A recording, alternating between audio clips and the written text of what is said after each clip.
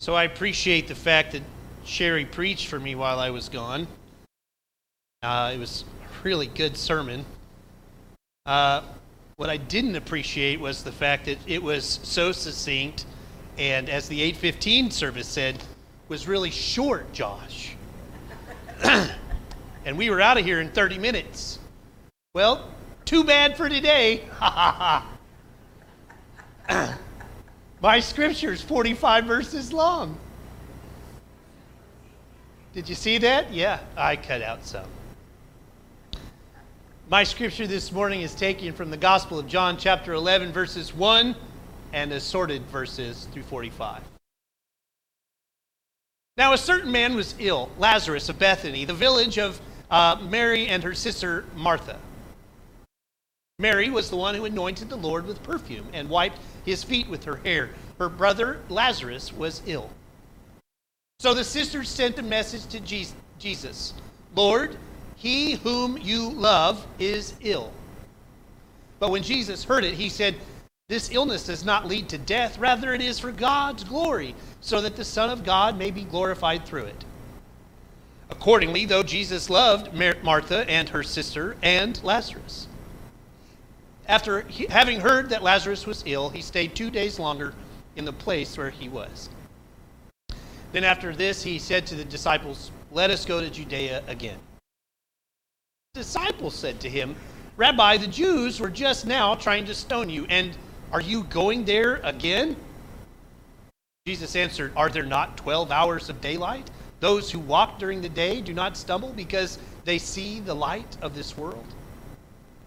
But those who walk at night stumble, because the light is not in them."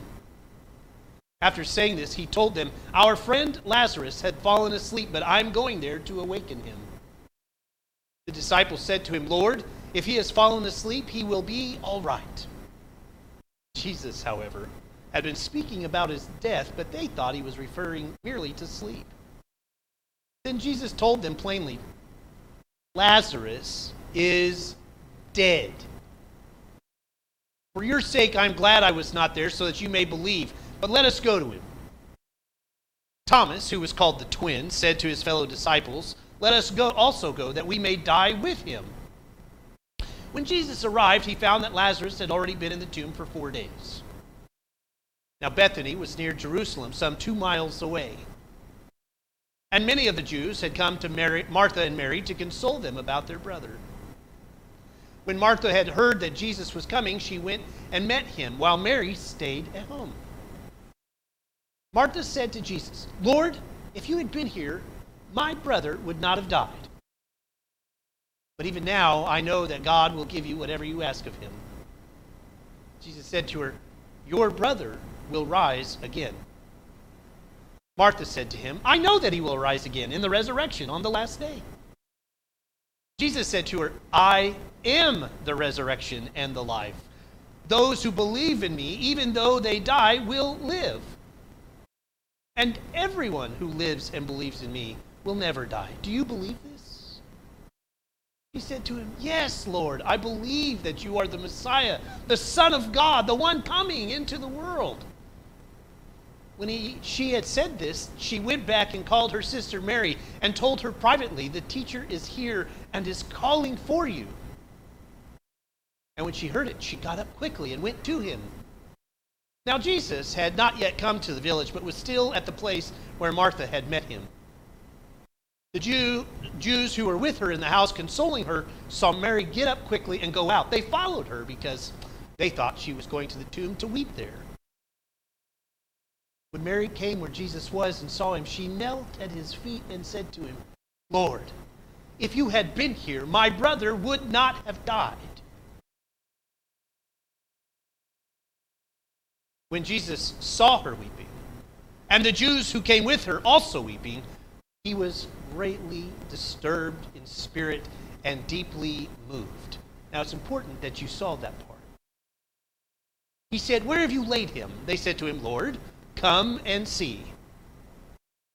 And for all of my youth, the shortest verse in the entire Bible can simply be said by John 11, verse 35, by saying, "Jesus wept." So the Jews said, "See how he loved him?" But some of them said, Could not he who opened the eyes of the blind man have kept this man from dying? Then Jesus, again greatly disturbed, came to the tomb. It was a cave, and a stone was lying against it. Jesus said, "Take away the stone." Martha, the sister of the dead man, said to him, "Lord, already there is a stench, because he's been dead for 4 days." Jesus said to her, "Did I not tell you that if you believed, you would see the glory of God?" So they took away the stone. And Jesus looked upward and said, "Father, I thank you for having heard me. I knew that you always hear me, but I have said this for the sake of the crowd standing here, so that they may believe that you sent me." When he had said this, he cried with a loud voice, "Lazarus, come out!" The dead man came out, his hands and feet bound with strips of cloth, and his face wrapped in cloth. Jesus said to him, "Unbind him and let him go." Many of the Jews, therefore, who had come with Mary and had seen what Jesus did, believed in him. May God bless the reading of God's holy scripture. Amen. Would you please pray with me? Jesus, you are the light of the world. Shine your light in me today. Chase away the darkness of sin, the darkness of fear and doubt and despair, and fill me with the light of your truth, your word. Produce in me the fruit of righteousness, the evidence that your Holy Spirit lives in each and every one of us, and works in us and works through us. Teach us what is pleasing to you, so that we may be a shining example of your amazing grace, your redeeming love and life-changing power. God, maybe, just maybe, others may be drawn to you through us. In your Son Jesus' name we pray. Amen. Now I have to be honest with you, as a preacher's kid, I had way too much fun with this story as a kid. My dad was our Sunday school teacher, and my dad always warned me that all of the sins that I did as a child would come back to haunt me when I had my own children. So I remember saying to my dad in Sunday school after this, "Hey, Dad, did you know that there's zombies in the Bible? Because Lazarus doesn't talk here. So he's a zombie." Dad didn't think it was funny. And I didn't either when my daughter said it to me. Especially after my dad told her the story. But it's a weird story, Lazarus being brought up from the dead, and it's not the only time that Jesus has brought somebody back from the dead. He's also brought Jairus' daughter back from the dead. He brings Lazarus from the dead, and ultimately he brings himself back from the dead, which we're going to talk about in just a few minutes. This whole story is not the end, it's the beginning. It looks ahead to Jesus' own death and resurrection. It speaks of Lazarus' raising as leading to the glorification of the Son of God. It precipitates and serves as the catalyst that leads us to Jesus' ultimate death. You see, John's gospel is beautiful in the sense of how he shows signs and miracles. You have to understand that there's a difference between miracles and magic. Miracles are things that you see that no one can explain. No human being can say, "Oh my goodness, I have the answer to that." A miracle is something that only can be created by God.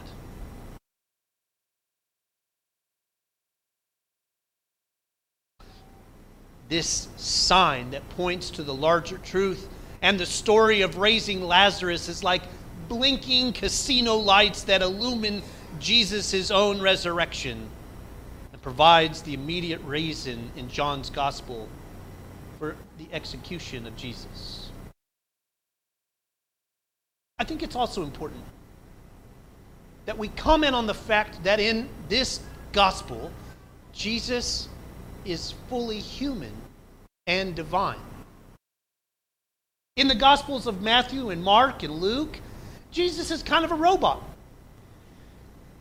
He does these moments and there's no feeling. He just heals people and he moves on. In the Gospels, the Synoptic Gospels, you get an idea that Jesus gets tired. You get an idea that he wants to be alone. You never miss the opportunity in the Synoptic Gospels that he has to pray. But in John's Gospel, you see a fully human being. He feels things to his core. You can hear him so frustrated that by this point his own disciples are not getting it. And that Mary and Martha, who are obviously somebody that he's extremely close to and with, because they get brought up multiple times in John's Gospel, that their belief in him is enough to sustain them, but they still wonder and still think with human minds.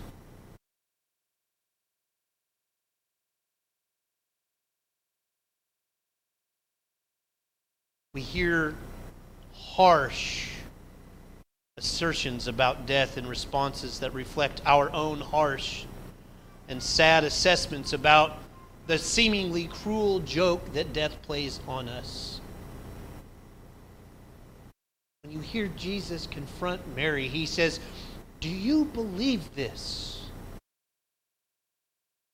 He asks her not just to believe that he has the ability, but he believes that he is the resurrection and the life, and that as the resurrection and the life, he can defeat the power of death.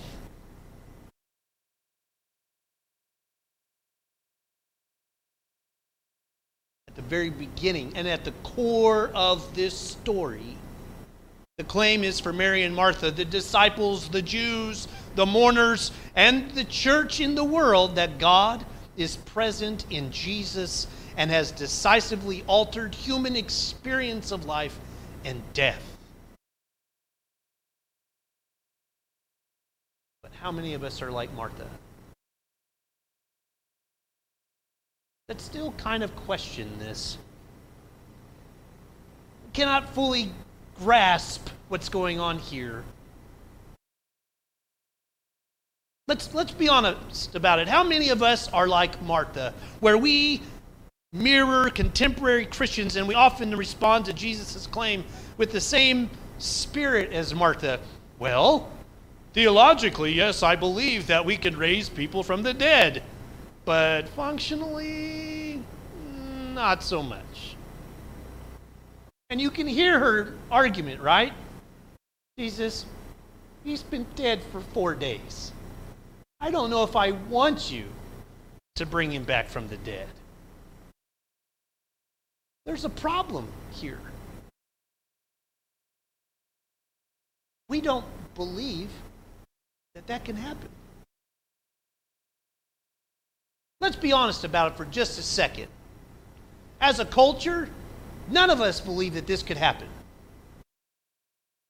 That somebody could raise somebody back from the dead without any ability, without any opportunity, and yet it happens every single day, and we have become like robots and don't see it as the real thing.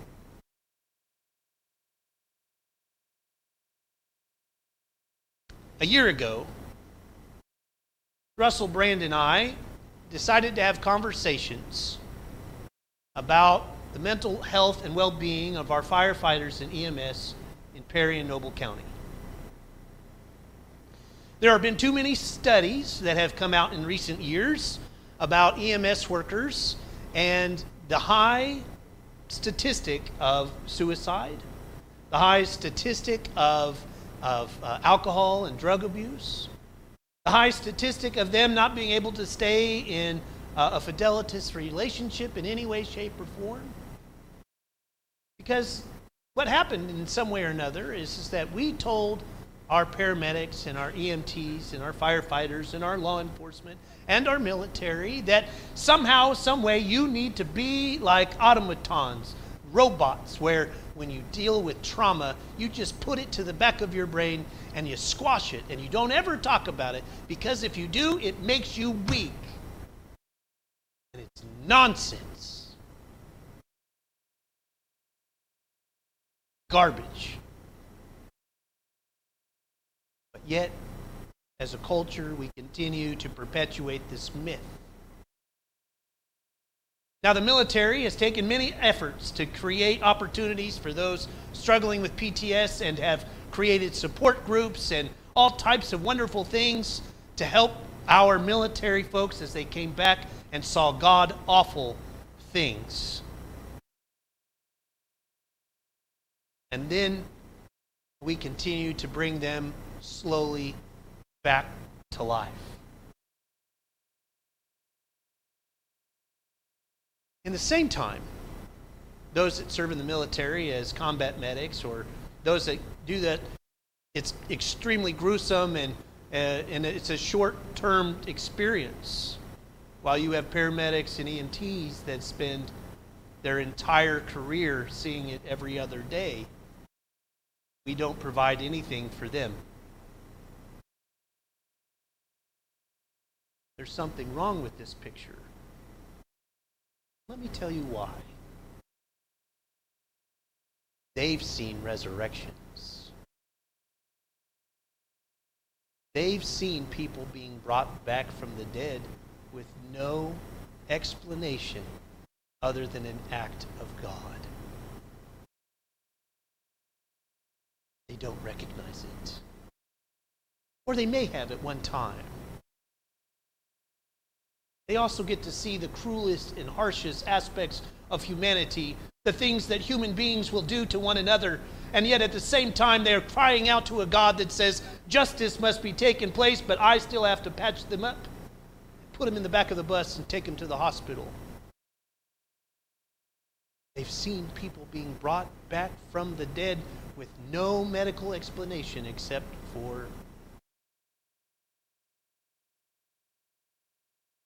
But we taught them to be robots, to put it in the back of their brain as is, I was just doing my job.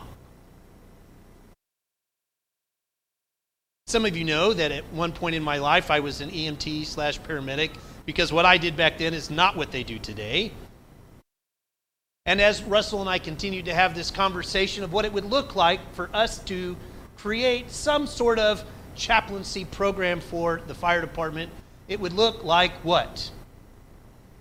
And slowly, starting in January, I became a part of the Perry Volunteer Fire Department as we weed our way through what it would look like to provide opportunities for them to experience the resurrection for what it is. Now listen. Part of the reason that we did this is that a year ago, our firefighters at EMS in rural Oklahoma saw more than they should have. In urban areas, you see all kinds of crazy things, and I would say that in urban areas, it's kind of like being a combat medic for 32 years. In rural Oklahoma, you don't think you're going to see a helicopter crash. You don't think you're going to see 300 ambulances calls. You don't think you're going to see 85 car accidents and fatalities. You don't think you're going to see that, but they saw many more resurrection stories. I think sometimes we tend to forget that each of you have seen your own resurrection stories, but what happens is we become apathetic and we tell ourselves that they don't exist anymore. That I don't have the power to do those things. That's a lie. You might bring someone back to life with your very own words. Now, here's the part I want you to catch from this. This is not like making God some sort of crazy genie that walks around and grants wishes and waves some sort of magic wand and heals this person and not that. The one thing I can tell you is that there's just sometimes there's nothing you can do. And death comes upon us all. Every once in a while, if you look at it and you just dig a little bit deeper and you take away the blinders that we put upon our face and you look at it in such a way, you will see the resurrecting power of God in the name of Jesus Christ. Just for a moment, turn off what we've seen. Now look, you are all from Oklahoma and you have seen death and destruction more than most other states next to New York City. After the Murrah building, we have the tornadoes. After the tornadoes, we have all kinds of weird and crazy things that take place in Oklahoma. We are literally ground central for all kinds of horrible, evil people that want to go north or south or east or west. For some reason, they decide to make Oklahoma the place to make that happen. And yet, you have the ability to witness the resurrection and change the world. Because there's another resurrection story. You know about this resurrection story. You know that it was real. You know that it means something to you, and it has changed the world from that moment on. And you have to stop being a robot about it. Claim the fact that our Savior died publicly, that people witnessed, that people saw, and they saw him die. They saw him being put into a tomb, and he rose up from the grave and changed the world without any medical explanation whatsoever.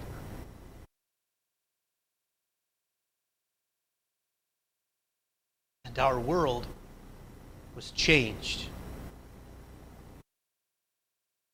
Not like what you would see in the movies, but in the visceral reality of what it is. Church, you are the vessels of that light. You are a part of that resurrection story.